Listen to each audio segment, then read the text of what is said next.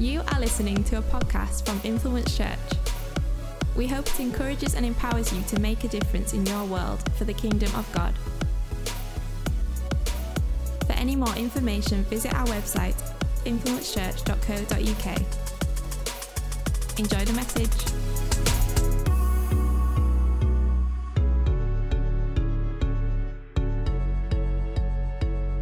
Good morning, church. Go ahead, grab your seats.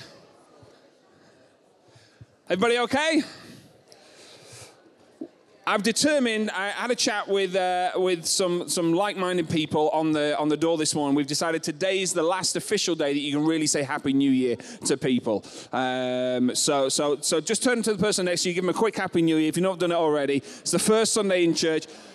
If you see somebody next week and they weren't here this week, they don't deserve your Happy New Year. They weren't in church on the first Sunday of the year, so just save it.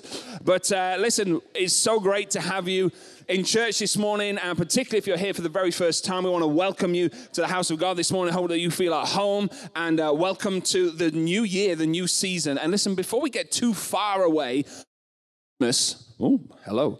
Before we get too far away from Christmas, it's like when you say Christmas, the mic cuts out. It's like, not yet. We're done with that. Before we get too far away from Christmas, we do want to thank all of you who served, who gave, who prayed for the different Christmas services and the community outreaches and everything we were able to do as a church, not just across locations, but actually right here in Richmond. You know, over those few weeks where we had the Christmas services and we had other outreaches like the Stay and Play event and a number of other things, in Richmond alone over those few weeks, we were able to share the gospel with over 500 people this Christmas. And we're so thankful for that opportunity. So thank you for all of you who play your part in that. And also we're able to make a difference in the lives of many, many people in our town and in our community through the different programs we have, like Storehouse, like Stay and Play. There was an incredible statistic that Pete shared with me this week that on the last Storehouse of, not quite the last of the year, the last Storehouse before Christmas, because we did open between Christmas and New Year, but on December 22nd,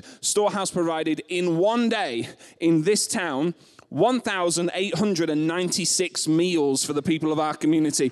In one day. In fact, in 2 hours.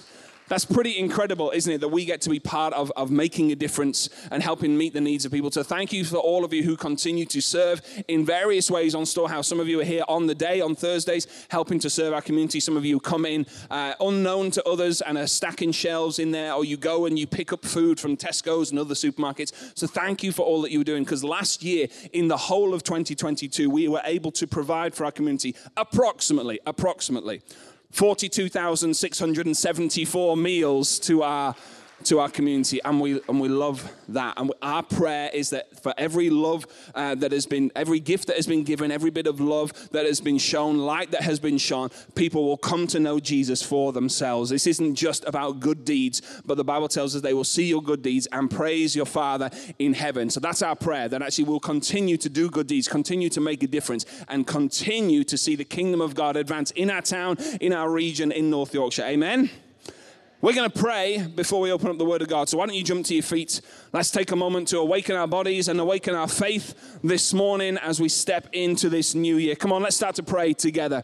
God, we just thank you for the opportunity to be gathered here. Lord, we come afresh with this new year. Lord, ready and confident, knowing that you are with us, that you are for us, that if you are for us, then who can be against us? God, we come with a confidence this morning in your Word. God, we know that it's powerful. We know that it's sharper than a two-edged sword. We know your Word is a lamp to our feet and a light to our path. We know it's alive and active. It's able to speak to us personally. This morning, your word wants to illuminate something in our lives. So help us now to be good seed, ready to receive the soil of the good soil, ready to receive the seed of your word. God, we have a confidence in you, a confidence in your word and your ability to speak to us. So help us this morning, God, to open up more than just our ears, but open up our hearts and our minds to receive something fresh from your word. Today, we pray.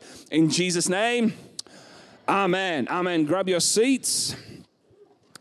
We are launching a whole new series today across all locations of church. And our brand new series for this year that we're going to be looking at right throughout the month of January and into February, it's called Greater.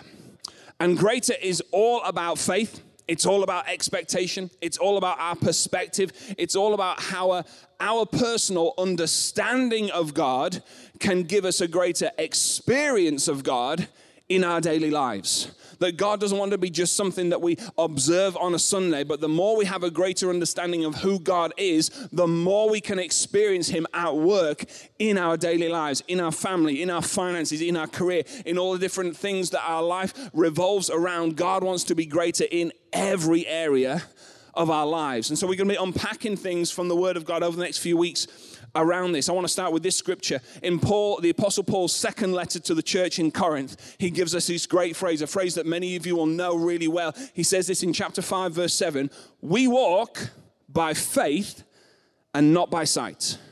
We walk by faith and not by sight. Another translation will say we live by faith and not by sight. So your walk with God does not have to be shaped by the stuff that is going on around you.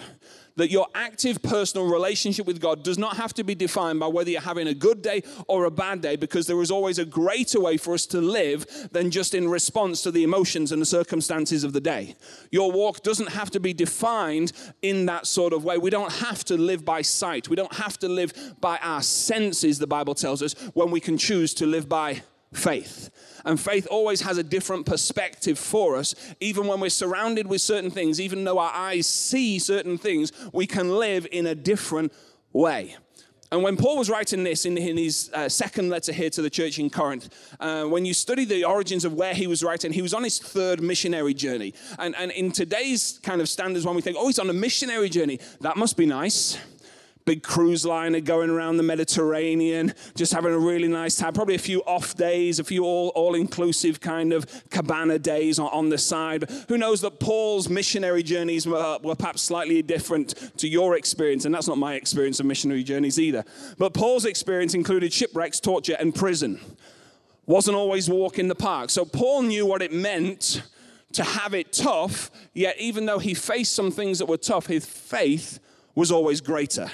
His faith was greater than the circumstances that he was facing at the time. And sometimes I think the reason that we struggle to believe for greater, when we talk about having greater faith for this year and stepping into the new year with a bold expectancy that God is who he says he is, and so if he is who said he is, and if he's on my side, then I'm going to believe for transformation, I'm going to believe for growth, I'm going to believe for change. But sometimes the reason that we struggle sometimes for greater is because of what's going on right now. You say, well, how can I believe for greater in my marriage when I'm still hurt by that thing that happened? How can I believe for greater in my finances when I'm still struggling to pay my gas bills? How can I believe for greater in my life when it just feels like life is stuck in a rut right now? And sometimes the reason we struggle, therefore, to have greater expectation, greater hope, greater faith for God to come through is because we can't see it. We're so consumed with what's going on right in front of our eyes. But listen, this idea of greater is about choosing to live by faith even when we can't see it. Even when our emotions and our circumstances and our situations would tell us to be squashed down of this is your limit in life, this is just your lot in life. There is a greater perspective that we can have in God. We don't have to live by sight when we can choose to live by faith. Even when it doesn't make sense. Because God always has something, there is always something greater to be found in God, even when the situation is hard. Even when the situation, like Paul was saying, is tough, there's always something greater to be found in God. The problem is, sometimes we lose perspective. Problem is, sometimes we get so consumed with right now, and we react based on the current situations. Anybody ever lost it? Just lost it. Way too many of you laughed, but didn't raise your hand. The laugh showed me that you know what I'm saying, but the hand was like, I'm not going to admit to it, but I will laugh about it. Or you're pointing at somebody else. Anybody else got somebody else in their life who's lost it on a regular occasion? Okay, you're just Adam. That was a really bold move. Anybody ever got so caught up in the circumstances, you got so caught up in the drama that you just lose perspective? Or you got so caught up in, you moved past the hunger, you entered that phrase that I don't really like, hangry, and you entered the hangry phase, and you don't like to admit that you get hangry, but it's true that if we don't give you snacks enough, something terrible happens to you. And there's pink fingers I could point right now, but I won't, through the grace of God. Anybody ever had those moments where you're hangry, but you just end up losing it at somebody else? We have a story that's famous in our family like this. And sadly, I'm the one who's not the victim, but I am the victor. No, I'm the perpetrator of the losing it situation. And it happened years ago in our house. It happened when we were on holiday years ago, but my boys just will not let it go.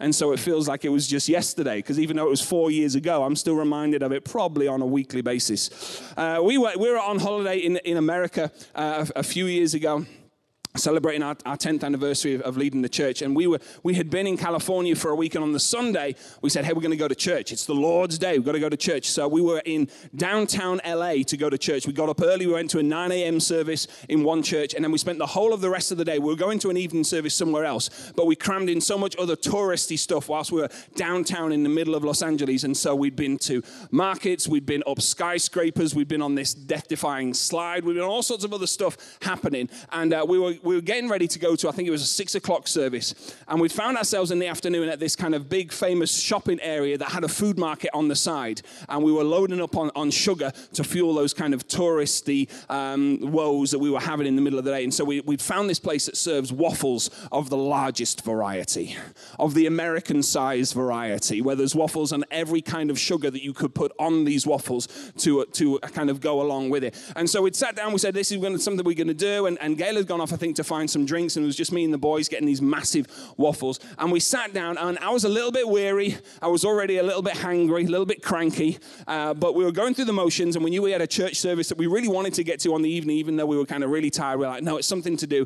And we sat down, and Noah is putting some syrup on his waffles, and this amount of time is not an exaggeration of how much syrup he's putting on his waffles. And at some point, I think the waffle stayed still, but he moved, and now he's just pouring syrup on his trousers. And just something at that moment just meant that I lost it.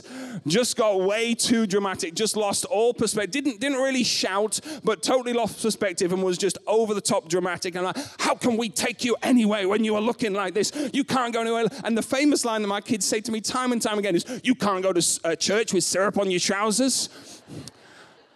And I stand by the statement, but it was perhaps delivered in a way over the top way. And so now anytime there's a mention of waffles or syrup, even trousers or church, and church gets mentioned quite a lot in our house, the line comes back to me, you can't go to church with syrup on your trousers. I'm clean, look, there's no syrup going on. And it was small, it was in my head insignificant, but it's still remembered to this day. And we got past it. We kind of cleaned up. We made ourselves presentable. We did get to a church service, but the shame of my tantrum still lives on in our house anytime there's a mention of waffles, syrup, trousers, or church. But it's easy sometimes for us to lose perspective. And I want us to read a scripture. In a moment, we're going to turn to John chapter 14. So if you're making notes or if you're turning in your Bibles, we're going to be in John 14 in just a moment. And I want us to turn to a text here in the words of Jesus. And there's no greater place for us to ground ourselves at the start of a new year than in the words of Jesus. And when we read this passage in a moment, what I want us to see here is that when we lose perspective, or when we therefore have sometimes a wrong perspective, because when we've lost perspective, we've drifted into having a wrong perspective, it could actually hinder us from seeing God do something greater in our lives. That when we lose perspective, when we've lost rationale, when we've allowed ourselves to drift into a certain pattern of thinking or a certain way, a certain mindset, a certain perspective, it could cause us to miss out on something greater that God wants us to do in our lives. And in the passage we're going to read in a moment, it's the disciples who are having a hard time, if you can read it that way, they're having a hard time believing for greater, but not because things are hard, actually because things are so good, that they've got Jesus with them, they have the physical incarnation of God walking and talking with them. He's teaching them. He's revealing things to them. He's talking about the kingdom of God. He's doing incredible miracles. And so how could things ever get greater than they are right now? Because surely this is perfection. We've literally got God with us. He comes out fishing with us. He has dinner with us. He walks from village to village with us. And so how could things get greater for the disciples? And so the idea of greater was a hard perspective because things were so good right now. And here's the thing I want us to understand before we get into this verse and before we get into the messages that you'll hear over the next few weeks in this series, that greater is not just a message about when things get hard that there is improvement. Because the series isn't called Better. That things can be better than this. Because the truth is you can be in the best moment of your life and there is still greater things to come. You can be in the highest point in your life, never mind just the hardest point of your life, and still understand that with God, there is always more for us to experience. The Bible tells us, Ephesians chapter 3, verse 20, it says, now to him. It points our eyes up, fix our eyes on God. Now to him who is able to do immeasurably more than we can ever ask or imagine, according to his power that is at work within us. So as long as we are available to God's power, there is always immeasurably more to be seen. So greater isn't just a message about, I know things are hard right now and they're going to get better. Because maybe you're in the best season of your life today. There is still greater that you can experience in God. But maybe you are in the hardest moment of your life right now. There is still more for us to find in God. We can all become greater in our faith.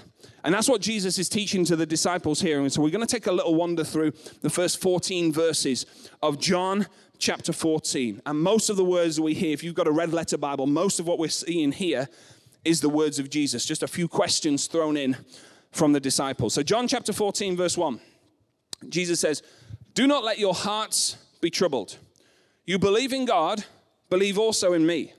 My Father's house has many rooms. If that were not so, would I have not told you? I am going there to prepare a place for you. And if I go and prepare a place for you, I'll come back and take you to be with me, that you may also be where I am. You know the place where I am going. We'll pause there. So Jesus is starting to reveal something of the bigger picture perspective of what faith is all about. And you've heard it today. David amazingly talked about the beauty of heaven. And so Jesus is starting to try and open the disciples' eyes to say, hey, there's more to even just what goes on right in front of you. There's more than your eyes can see. There's more than you can grasp your head around right now, because it's not just earth, there's an eternity with God. And so Jesus is starting to speak to his disciples about the beauty of heaven that he's gone to prepare for us, trying to open up their eyes to a different perspective, to realize that there's more going on. But of course, they're limited, like you and I are, limited with an earthly perspective. And so I love that the interactions that we see from the disciples here, because they're really not catching on to what Jesus is trying to reveal to them. He's trying to talk about something supernatural. They're consumed with the natural. So he said, hey, I'm going to prepare a place for you, and I'm going to take you with me. They're going to go with you to heaven. Thomas said to him, Lord, we don't know where you're going. My paraphrase would be, Lord, we don't know what you're going on about. We can't wrap our heads around this. We don't know where you're going. So how can we know the way? So he's looking for some sat-nav directions. He's looking for some kind of turn right here. Once you get to the third cloud, turn left, then you will enter heaven. Can't get his head around the kind of bigger picture perspective that Jesus is trying to reveal to him. Because he's living by sight, he's not living by faith. So Jesus tries to kind of carry on with the bigger picture perspective he's bringing. Jesus said, I am the way, the truth, and the life. No one comes to the Father except through me. If you really know me, you will know my Father as well.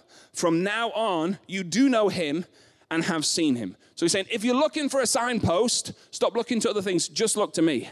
I'm the way. If you want to get to heaven, you've got to come through a relationship with Jesus. You can't do it through good works. You can't do it through just 100% church attendance in 2023. You've got to have a personal relationship with Jesus. So he said, if you're looking for a way, I'm the way. Does that answer your question? Have you got it then? Then another disciple picks up. Another disciple has another earthly-based question. Philip said, Lord, show us the Father, and that will be enough for us. He's like, can't you bring God here now? Do we have to follow you? Do we have to wait for eternity? Can't you just show us God now? Another earthly-based perspective on trying to get it into kind of, well, this would be more convenient for me. Jesus goes on.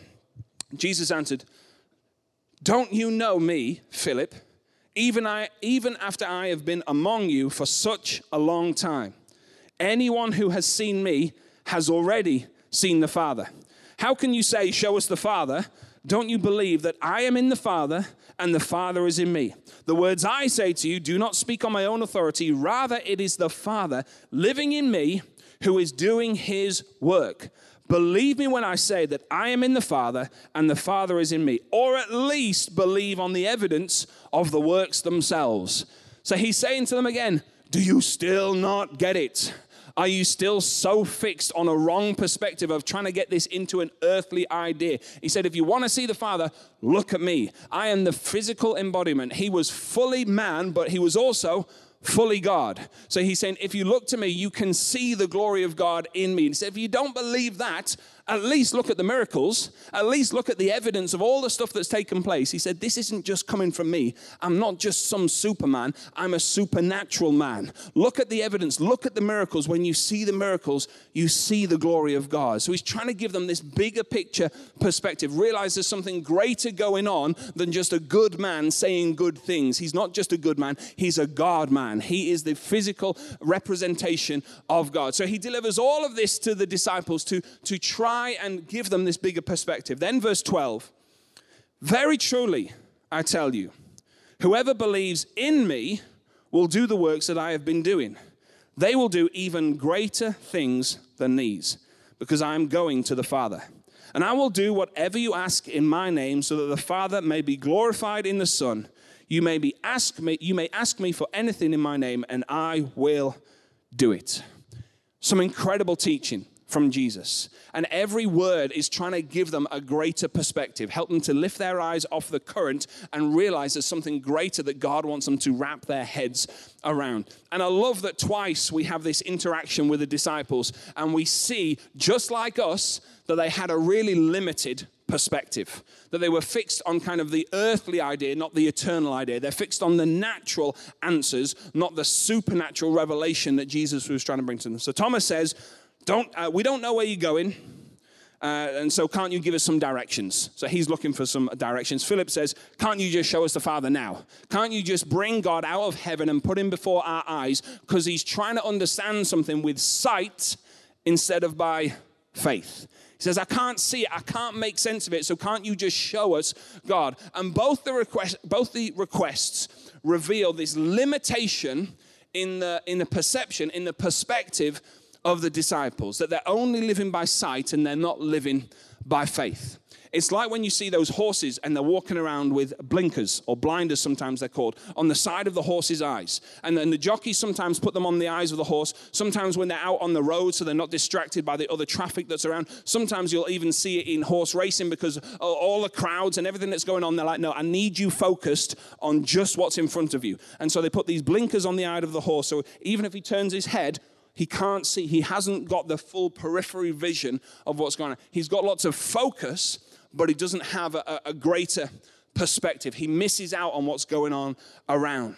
And it takes some honesty in us to sometimes realize that we don't always live with the right perspectives. It takes some humility on our behalf to say, sometimes I may have been seeing this wrong. I may have been thinking about this the wrong way. And it's okay to admit that, because what we're doing is we're admitting our humility before the Almighty God. Because the Bible tells us, Isaiah 55 verse 9 says, as the heavens are above the earth, and we're all like, yeah, of course. As the heavens are above the earth, so my ways, God says, are higher than your ways. And my thoughts are higher than your thoughts.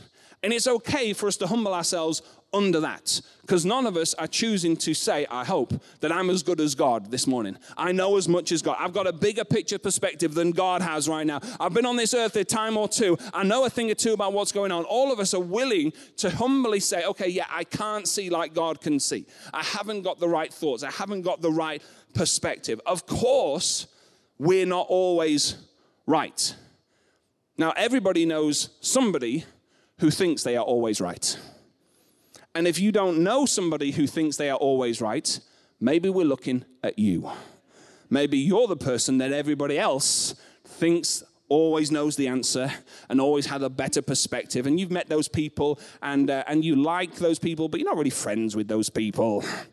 Because it's awkward being around with somebody who always thinks they've got a better answer, who always says, or deliberately comes with a different perspective. Not because it's helpful, just because it makes them sound more clever.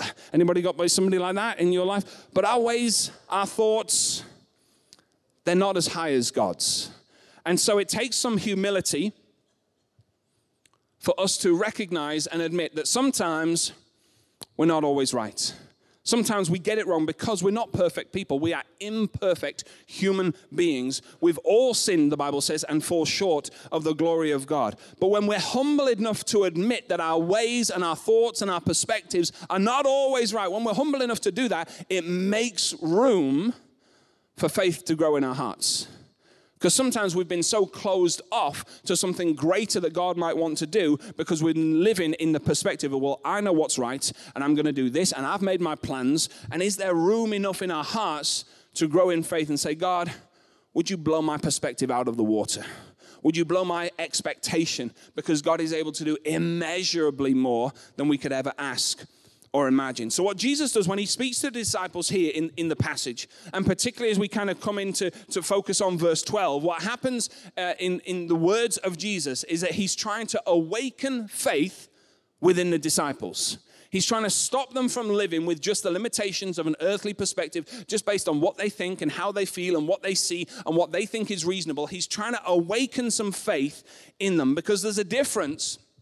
There's a difference between us having faith in the existence of God, and that's quite different to having an active, expectant faith in God. Just because you have faith in the existence of God doesn't mean that you have faith that God is going to do something immeasurably more in your life. There's a difference there in our understanding of the power and the gift of faith in our life. Because, of course, somebody who has faith in the existence of God, that's a starting point, and that's an essential starting point. But that can be far and away from somebody who holds to the truth of Scripture and says all things are possible for those who believe. That's a really different part of our faith journey than somebody who just has an understanding in faith in the existence of God. There's the acceptance of faith, and then there's the activation of faith. And Jesus is trying to take his disciples on a journey to not just have an understanding and an acceptance of faith, but also so they can activate faith in their life. It starts, obviously, with us acknowledging and understanding and accepting the existence of God, but then it leads us into this experience of the supernatural power of God at work in our lives. That the same God who created us, the same God who created the earth is still at work in our lives through the power of the Holy Spirit. And you can almost see the difference even in two of Jesus' words here. Verse 11, he says, believe me when I say, but then in verse 12, he shifts the emphasis. In verse 12, he says, whoever believes in me. So when Jesus said, verse 11, believe me when I say, he's acknowledging, okay, you see that I'm a source of truth. You see that I am delivering the message that the Father gave me. I'm a source of truth. But in verse 12, when he says, whoever believes in me, is acknowledging Jesus as a source, not just of truth now, but a source of power. Whoever believes in me, there's a shift at that point. There's an activation of faith in that point. I don't just believe that you're real. I don't just believe that you say the truth, but I believe that you've got the power to make a difference in my life. I believe that the situations and circumstances right now might look like this. If God is for me, who can be against me? God is able to do immeasurably more than I can ever act or imagine. I'm not just going to live by sight. God, I want to live by faith. Whoever believes in me, verse 12, will do the works that I have been doing. They will do even greater things than these, because I am going to the Father. This is one of those verses that is so far out of our normal perspective that it can be hard to wrap our heads around. And I remember as a young Christian struggling with this verse for years to really understand, what does this mean? You will see even greater things than these. Well, how could that be possible? Because I know all of my flaws, and I know all of my imperfections, and I know that I'm nothing close to being like Jesus. So how could it be possibly true that I can see even greater things than these? And for years I've struggled to really grasp the understanding of how this could be outworked until God gave me this really simple revelation. When Jesus talks about even greater things here, it's not about greater quality, it's about a greater quantity. Because, of course, we can't do greater things than Jesus. At this point in his ministry, they've seen him perform incredible miracles. They've seen people healed. They've seen people raised from the dead. All these different things. And, of course, our role is not to say, well, I can do one better than that. That's not faith. That's arrogance. Maybe you're that same person who thinks that you never get something wrong. So whoever believes in Jesus will do greater things. It doesn't mean that we're greater than Jesus. It means that the great things that Jesus is doing are not finished yet. It means that his outworking of God's purposes on earth don't finish when he ascends to heaven, don't finish just when we accept faith into our life, that there are still greater things for us to see in God and through God, in our lives, in our church, in our community, in our ministries, because God is not finished yet. And so when Jesus revealed this to them, the proof of that is in the rest of the New Testament. Because the New Testament didn't finish at the end of the gospel accounts of Matthew, Mark, Luke, and John. We go on to read that God was still active in the earth. We go on to read in the Gospels that Jesus still comes out victorious from the empty tomb. We go on to read in Acts about Peter preaching and 3,000 people giving their lives to Christ in one day. We read about Paul praising in the prison cell, and supernaturally there's an earthquake and the walls come falling down and the kingdom of God advances. We read about the gospel being scattered, not just starting in the city, but going to the nation, then going to the nations of the world. And so we read that there were greater things to come, and that story is still being told in your life today. The story of the outworking of God's purposes that haven't finished, that are still active, are represented in you and me sitting in a church in North Yorkshire 2,000 years after this scripture was written, still believing, still seeing, still knowing that God is moving, that this is still a house of miracles, that God is still changing lives. There are still healings to come. There are still miracles to be seen. There's still breakthrough to be had in our time. And Jesus was desperate in the text here. Desperate for the disciples to not settle, but to stay expectant, to stay ready for a fresh move of God, to stay awake to receive everything that God wanted to do. And there is still a greater amount of God's power to be seen on our earth. There are still miracles to be seen. There is still provision to be received. There are still lives to be changed. And I want to tell you this, there is still room in your life. Whoever you are this morning, there is still room in your life for God to do something greater than you've experienced before. There's still room for you. Nobody's excluded from that. Some of you who are in this room and you've been a Christian for many, many years. You may be in a later season of life. There's still room in your life for God to do something greater than you've seen before. Others of you are just starting out in a faith journey this morning. Maybe you found yourself in church and you wouldn't even identify yourself today as a Christian. Yet at this point, there is still greater in your life that God wants to do than any of the high moments you've seen in your life. There's still room. And Jesus said this in John 14:12, to awaken the disciples' faith, to change their perspective and to cause them to believe for greater things. Because you said, hey, I'm not going to be around forever. Remember, they were used to living with a physical representation of God. And Jesus said, I'm going to be going back to the Father soon. There'll be a death, there'll be a resurrection, but then there'll be an ascension. I won't be here on earth. I'll return to the throne room of heaven. But when I return, he says, God's not done. When I've left this place, I haven't left you empty or alone. There's still the power of the Holy Spirit, and there's still the purposes of God being outworked in this earth. And he was desperate they would know that this wasn't the end. And I think that's so important for us to remember this morning. Right at the beginning of a new year, that there is still more, there is still greater that God wants to do in our lives. And we know that's true. If you're a Christian, we know it's true. We believe the word of God. We know that God's still alive and active, that his purposes are not in pause in any season, that he can do immeasurably more than we can ever ask or imagine. We can quote the scriptures. We know the statements of faith. And yet, if we're honest, still, we lose perspective sometimes. Still, sometimes, despite all of our biblical knowledge, despite all of our experience in church, despite all of our well-articulated prayers that we've prayed over the years and the courses that we've done and everything else, yet still, even the most experienced of Christians still sometimes live by sight instead of living by faith. And I want to ask you this question this morning. Have you got room for a greater experience of God in your life this year? Have you got room? And I felt really strongly as I was preparing this week and just spent so much time in prayer and studying these scriptures that God just placed that question so heavily on my heart this morning that we should stop for a moment and just reflect. So would you close your eyes? And I'm going to leave in a moment just a few seconds of silence for us to reflect individually this morning on this question.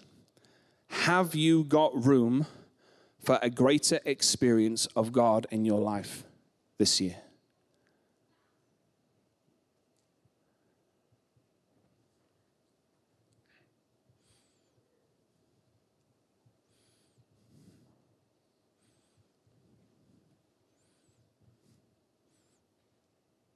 Have you got room? Sometimes we're so busy that we've stopped seeking God. Sometimes our lives and our structures and our finances and our schedules, sometimes our lives have become so well planned that we've not made room for God to interrupt our plans. Sometimes we can get so consumed with what's going on right now, so consumed with our feelings and our circumstances that we can't see what God is already doing. We haven't stopped to say, God, where are you in this? Because we're so consumed with the drama or with the mess or with the whatever that we can't see that God is already outworking his purposes in our lives. Sometimes we become so settled. If we're honest, we become so settled that we've stopped believing for greater things. And I know this is a struggle this morning. I know that the reality of this struggle is true because it's been true for me many times over. It's true for me that sometimes I've got so caught up in what I'm doing that I've neglected my devotion. Sometimes I know that it's true for me that I've got so wrapped up in my feelings that I've allowed it to start to affect my faith sometimes. And don't pretend that it's not true for you and that I'm the only poor Christian up here this morning. Because I know if it's true for me, then it's also true for each one of us, that sometimes we struggle with these things.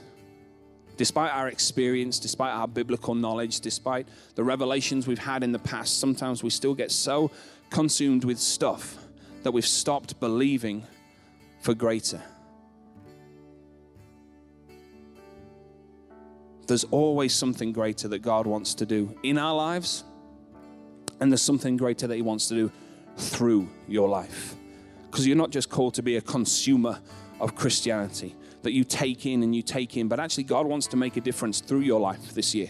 He wants to do something in you, and he wants to do something through you, something greater than what you've seen so far. That if you're still here, there is still purpose for you. And so don't miss out on the greater things that God wants to do in your life because it didn't look the way that you expect. Because sometimes we've locked ourselves into a certain perspective, certain way of thinking, well, this is what God will do, and this is how God will move. Don't miss what God wants to do because it doesn't look like you expected. Don't miss out on something because it required a change of your plans, a change of your perspective, a change of your priorities. There is still time for God to do something greater in your life than you've experienced before. And I believe that this morning God wants to give some of you a greater vision for your life this year. Some of you, that's already started this morning. Before I started to talk, but when you were in the presence of God during worship, God was just starting to awaken something in your faith. Maybe you saw a glimpse of a vision of, hey, maybe I could do this differently. Maybe this is something I could do. Maybe this is a way that I could bring God into my family. Maybe this is how I can make a difference for God in my workplace, in my school. I believe that for some of you this morning, God wants to give you that greater vision. Maybe you've settled into already 8 days into a new year, and you've kind of settled into a routine in your faith. You've settled into perhaps a season in your life. And some of you, because of perhaps a later season in your life, and I'm not just talking about age now, but just the age and stage you find yourself in, you've thought, well, faith was for a younger generation.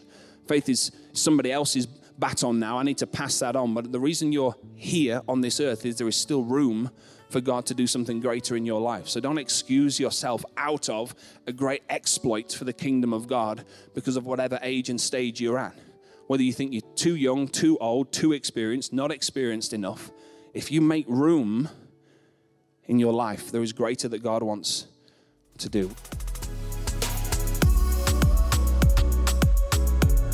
Thank you for listening to this podcast from Influence Church. For any more information, visit our website, influencechurch.co.uk. Influence Church, empowering you to make a difference in your world for the kingdom of God.